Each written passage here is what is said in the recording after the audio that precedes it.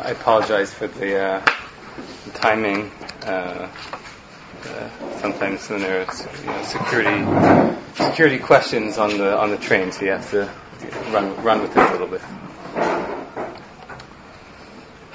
I was debating a little bit what to talk about here, because, and I've shared this feeling, I think, with many of you in different forums.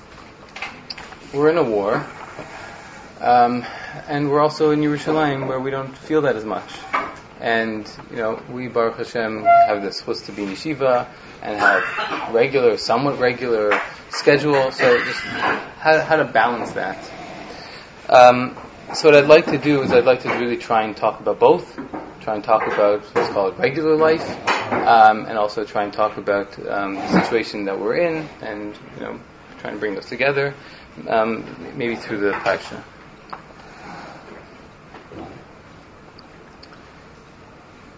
Let's maybe start, as we often do, with questions. At the end of the Akedah, Avram has this tremendous test, and the Torah describes that Hashem says, "Al tishtach yadcha lanar," don't do it, don't do it to Yitzchak, and ki ata yadati kirei elokim ata. I now know, Hashem, you have Yirah Shamayim. So the Mefarshim are all bothered by the question, what do you mean? Now you know? Now this was a super nisayon. This was a massive test, and we've seen, Avram rose to the challenge, but Avram didn't demonstrate anything else until this point. There was no Yiras Hashem until this point. Now I know. So what does it mean? Now I know. Before I didn't know. That's question number one. If we think about Avram's other tests along the way and origins, so there's another question which many Mefarshim are bothered by, which is, I like teasing my kids and asking them the trivia question: which parsha is it in when it says that Avram was thrown into the fire? Which parsha? So they always guess different things, and wasn't there. Okay, so that's a good question. Educationally, should we tell the kids it's not in the Torah, it's a medrash? But fine. But why? Isn't that such a good story? Every superhero has that origin story. Imagine Avram coming out of the fire. That's a good image of on a comic book. So why isn't it there? It's a medrash. Finally, in Pirkei Avos, and we discussed this a little bit last week, some of us, but we'll revisit it from a different angle. The Medrash says, "Asar nisyonos nisnasa Avram Avinu." The Mishnah, sorry. Avram had 10 tests, and he passed all of them. The Rishonim debate what were the tests. So the most common approach, if you look in the Rambam and others in Pirkei Avos, they'll tell you the 10th test, Akedas Yitzchak. What could be more challenging? It's a build-up. This one, then this one, then this one. And that was it. What could be more challenging? But if you look in Rabbi Yonah in the Pirkei Avos there, he says, test number 10, bearing Sarah. So, really? That was the climax of the tests? We're building, Akedas Yitzchak, and then you got to bury your wife. Now, we're not minimizing the challenge and the grief of burying a spouse, but in comparison to Akedas Yitzchak, well, Sarah was not a young lady at that point. She apparently seems to have died of somewhat natural causes. Does that compare if we were number 9, number 10? So why should that be number 10?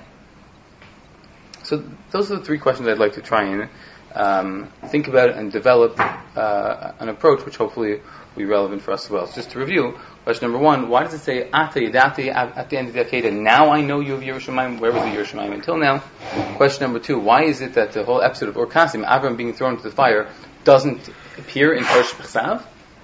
And question number 3, particularly, how do we understand Rabbi Yonah telling us that the 10th test of Avram was burying Sarah, that whole episode? So, what I'd like to do is, in maybe typical fashion, I'd like to begin to unravel this a little bit with another question. A very Jewish answer. Which is a Rambam. The Rambam, in the middle of Hilchos Yisodei Torah, describes the mitzvah of Kiddush Hashem. But if you pay attention The Rambam really has two different definitions of the mitzvah of Kiddush Hashem. I'll read you some of it. He says, Kol B'Yisrael Yisrael mitzuvin al Kiddush Hashem. Everyone is commanded the mitzvah of Kiddush Hashem. And he skips Ketzad. What's the scenario? How do we do Kiddush Hashem? When a guy comes to you and says, do this mitzvah or I'll kill you, and again, given the circumstances based on the sugyas, if in a situation where I would give up my life, so you give up your life. That's Kiddush Hashem. That's halacha aleph in Perek of the Rambam. And then in Perek Yud, in halacha Yud, the Rambam says, "V'chein kol ha'parish me'avera." If you don't do an avera, it's a mitzvah, and you do a mitzvah, he doesn't specify the mitzvah. You do a mitzvah. Lo mipli davar ba'olam, lo pachad, lo yira, lo levakish kavod.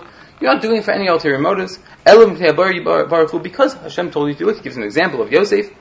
Harezim mekadosh Hashem. That's a Kiddush Hashem. So what's a Kiddush Hashem? Is a Kiddush Hashem you give up your life, or is a Kiddush Hashem you do a mitzvah, any mitzvah? So many point out that there are two different types of Kiddush Hashems. There's dying al Kiddush Hashem, and there's living al Kiddush Hashem. That's really those two elements of the Rambam. Halacha Aleph in the Rambam, dying al Kiddush Hashem. Halacha Yud, there's living al Kiddush Hashem. And living al Kiddush Hashem is not a momentary decision. It is a lifetime decision. It's an ongoing, unfolding process that we're involved in of living al Kiddush Hashem.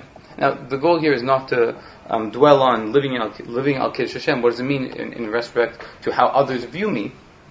But just that idea that there's a difference between doing that momentary act and an evolving process that is my entire life. And I think this really is the framework that I once saw from Rabbi Friend in discussing the question, why is it that the story of Kasdim, Avram thrown into the fire, why doesn't that appear in the Torah? So Rabbi Friend quotes from the Sam Derech, one of the Rosh Yeshivas Chevron, but he writes, I'll read you a little bit from Rabbi Friend. He says there are two types of nisyonos, of challenges we face. They're the glamorous nisyonos, moments that are going to define who we are, and then there are the little nisyonos we face on a day-to-day basis. Two different types. When a person is aware that he's facing a big nisayon that will involve serious self-sacrifice, he can often muster the courage and determination to make the proper decision. If you think about halacha aleph in the Rambam, dying al Kiddush Hashem, unfortunately, we have as a people a track record of that, and we have records of people dying al Kiddush Hashem, not the gedolim, the tzaddikim, the everyone, all different types of people. And that's tremendous, and that's amazing, and it's inspiring and scary. How could we do, what would happen if I was in such a situation? What would I do? Could I make the right decision? Could I not make the right decision? But what Rabbi Friend is pointing out is that it's a momentary decision. Now, it's a weighty decision. It doesn't come easy. But it's a momentary decision, and given the circumstances, we feel like this is a heavy decision, and often we can muster the courage to do it. So says Rabbi Friend, Kasdim was a glamour variety nisayon. It was glamorous. Jump into a fire, come on, the whole world's watching, a challenge, a face-off, me versus you, I'll do it, everyone will see, what a Kiddush Hashem, it will inspire everyone. It was obvious that it was going to be a defining moment in the journey of Avram, and really, potentially, the journey of the Jewish people, monotheism in the whole world. Then Rabbi Friend writes, I'll read to you, Kasdim moments are fleeting. They don't present an accurate depiction of the person who heroically emerges from them. Because at the end of the day, I mustered the courage, given that moment. The story of the mother who's able to lift up the car to save her child. Yeah, in that moment, does that mean that she can bench press more than anyone else? No. But in that moment, somehow she mustered the courage. And then Rabbi Friend says there are lech lecha nisyon, that's what he calls. Lech lecha nisayon is when you decide whether to get up on time for minyan. That's a nisayon. Many of us struggle with that. Can I get up on time? Get not on time. I'll come late. I'll come eventually. I'll put on tefillin before Seder starts. Happens. Lech lecha is when you come home from work exhausted. You have to decide whether to learn with your child and help him with his homework, or tell him do it yourself. I need to check my emails. Maybe friend, okay, it's outdated. We check WhatsApps, whatever. So Rabbi Fran says, no one would say the challenge of should I learn with my child right now is a challenge. That's in a sense defining moment. It's just part of life. Life is regular life. So Rabbi Fran says that's the difference. That Parshas Lech Lecha, and I would really think Parshas Chayesara also is really the same thing. If you think about Parshas Vayera, Vayera is this magical parsha. There's angels, there's destruction, there's this is otherworldly, big nisyonos. We could see maybe I could step up to the plate a little bit here. Think about Chayesara, bearing, finding a wife, parnasa, the sandwich in between, sandwich around rather, Parshas Vayera are just mundane things. Okay, it's Avram, there's a lot more riding on this, but at the end of the day, Rabbi Fran says, health, child rearing, financial problems, go down to Mitzrayim. It's all quote unquote regular.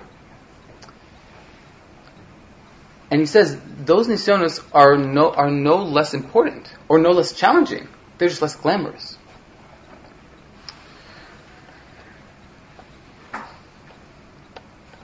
And I think this is something which we can, on a certain level, identify with. That, there's lots of things in my life that are just part of life. I'll share one that I was thinking about on my way over here as I was thinking about this, which I think seems like a very mild example, but just from my own personal life.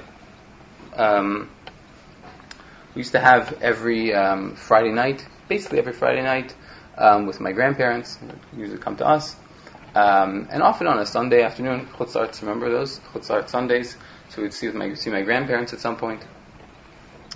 And my grandfather predeceased my grandmother, so she was, alone for the last 20-something years of her life.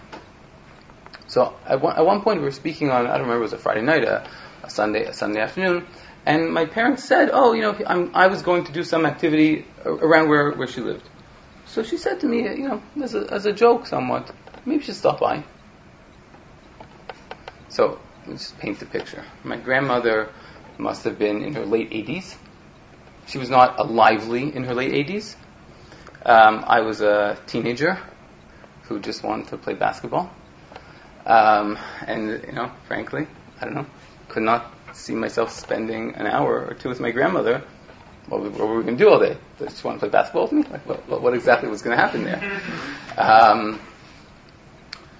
So I had, I'll be honest, I had some lo lishma reason. Right? Chazal say that if you do something lo lishma for other reasons, my grandmother was a good cook.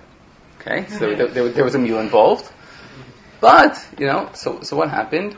If we put it like Hasidic terms, I had a yechidus with my grandmother for like once a week for a very long time. And, if I thought about it at the time, that's not a nisayon, that's just life. My grandmother said something, she's alone for 15 years already. Well, okay, fine, she'll be alone for another hour a week. Who cares? My aunt was very good, my aunt always went there, my father stopped by. Yeah, who cares? I see her anyways, I see her on a Friday night, I see her on a Sunday afternoon or something like that. Come on. But I'll tell you that I gained tremendously. My cousins who were not there, my sister who's younger than me, doesn't have the same stories from my grandmother. I got tons of stories. I got the inside scoop about my father, about everything. So, it doesn't look like any nisayon. It just looks like life. But if you think about it, it can be a life-altering decision. Because I'm in a different position, and I have a different connection based on those hours I spent with my grandmother. It's just life.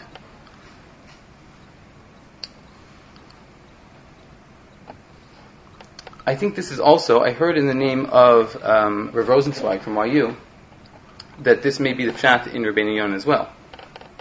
That the ultimate goal of the nisyonos, the development of Avram Avinu, is not to be at the stage of the Akedas Yitzchak. The stage of Akedas Yitzchak is, wow, unbelievable. Who could imagine that? Beyond what we could think about, theologically challenging, whatever. But the next nisayon was, okay, let's bring this down to real life. Forget for a second all the way out there.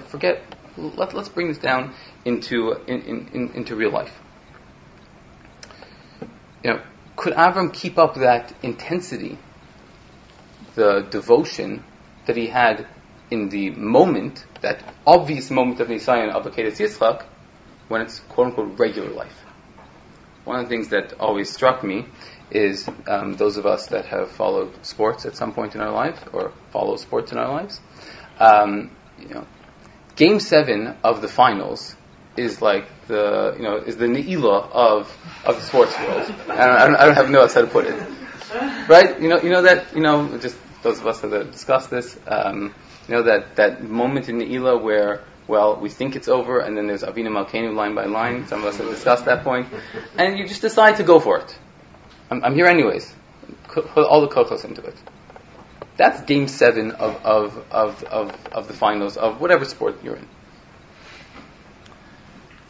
And it's natural, somewhat, in that situation, to go all out, because this is it. It's do or die. If we don't win, we're done. The game's over. The season's over. That's it. I remember, I think I mentioned once to some of the Chevra that my goal whenever I give a Shmuze is to reference basketball as much as possible. I remember just, what they call Girsa Diankasa, what you chazer what you learned as a kid. So I remember probably seeing interviews or something of the teammates of Michael Jordan. And they said he was the worst teammate ever. Because we hated him. Why did we hate him? Because when we practiced, he played like it was game 7 of the finals. We're practicing. Come on, take it easy a little bit.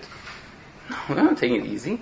We're going to play with just the same amount of intensity that we do in game 7. We're going to do it right now, every day. They said, but that was the difference. That made us so much better. Because we realized, look what we can do. Every game, every practice became like a game 7.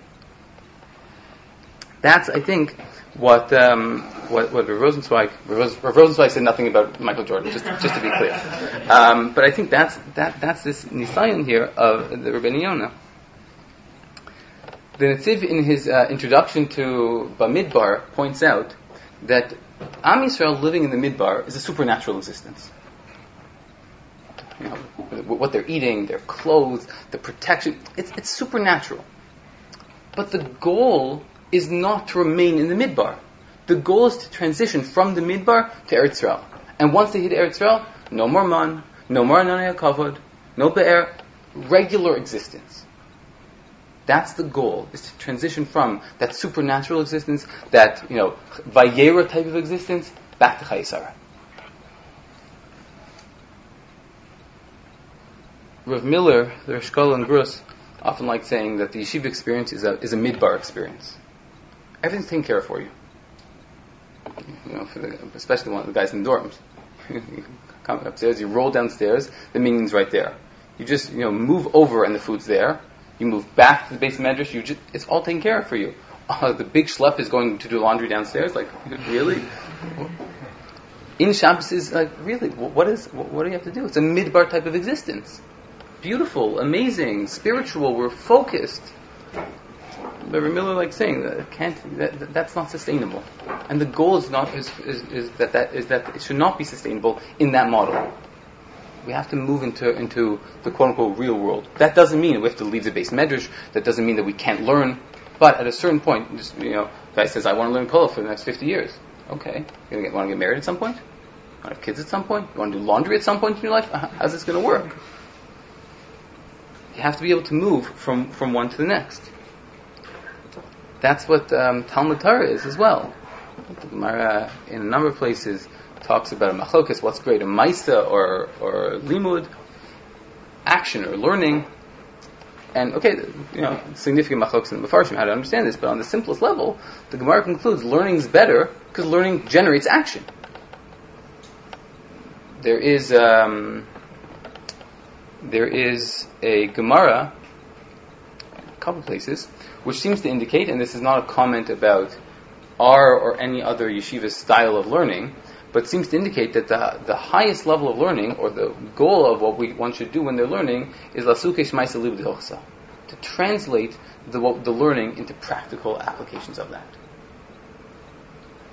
The Ramban, in his Igeres Ramban, points this out as well. Ramban says, whenever you finish learning, you got to stop and see. Let's think about it. How can I apply this? Learning is not meant to be in the ivory tower. Let's just keep it there in the theoretical world. We need to be able to translate that into practice. The Ramban also, the same Ramban says this in regards to that line after the Akedah we spoke about va'ata, and now I know. Hashem says, now I know. So the Ramban says, what does that mean? He says, because up until now, Avram, I only saw potential, but it wasn't actualized potential. Now that you've done this, you've actualized the potential. The goal is not simply to have the potential, to remain in this bubble, but to actualize the potential, bring it out, and not just remain in this type of environment. So,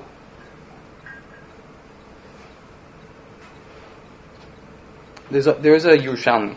Yerushalmi says,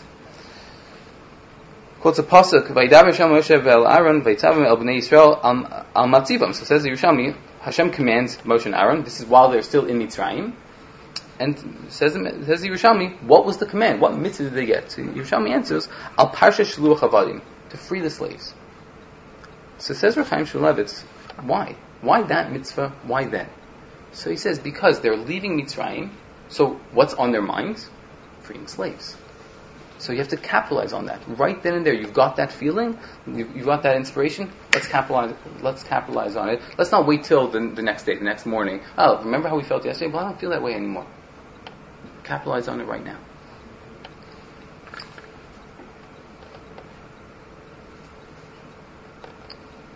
I always had a kasha on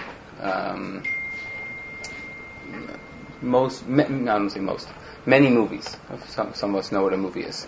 By the Hasidim, they say a movie is the first word of Masechus Eruvin.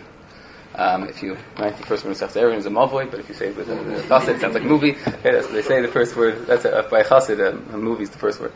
But for those of us that maybe aren't Hasidim, I was bothered that there are many movies that the basic premise and plot is something goes bad, there's a big struggle, we work hard, we build teamwork, something like that, and then everything ends. Some people might die along the way, it might be a battle, depending on what type of movie it is, and then the end is, they pan to like 6 months later or something, and then we're just like repainting the house, and we're rebuilding, and we're just going back to normal. And it's like a big bracha. Wow, we made it back to normal. We made it back to where we were. I was always bothered. Really? Like, what happened psychologically in between? You were just in war or something. No, just let's paint the fence again. That would solve all our problems. I never understood it.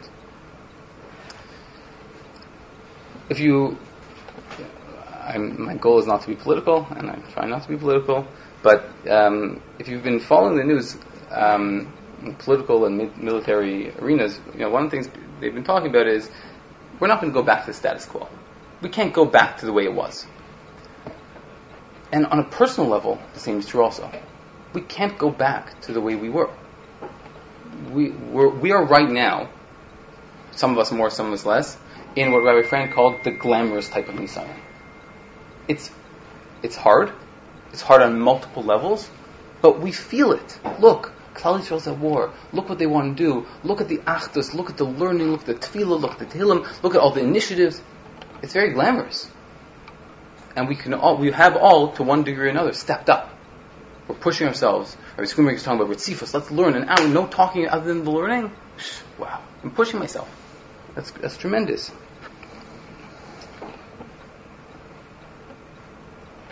But maybe I'm crazy, but I believe that we will not remain in this war state forever.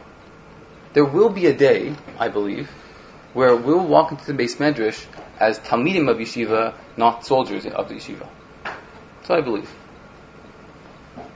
When that will be, I have no idea. So, given that assumption, so what's going to be different?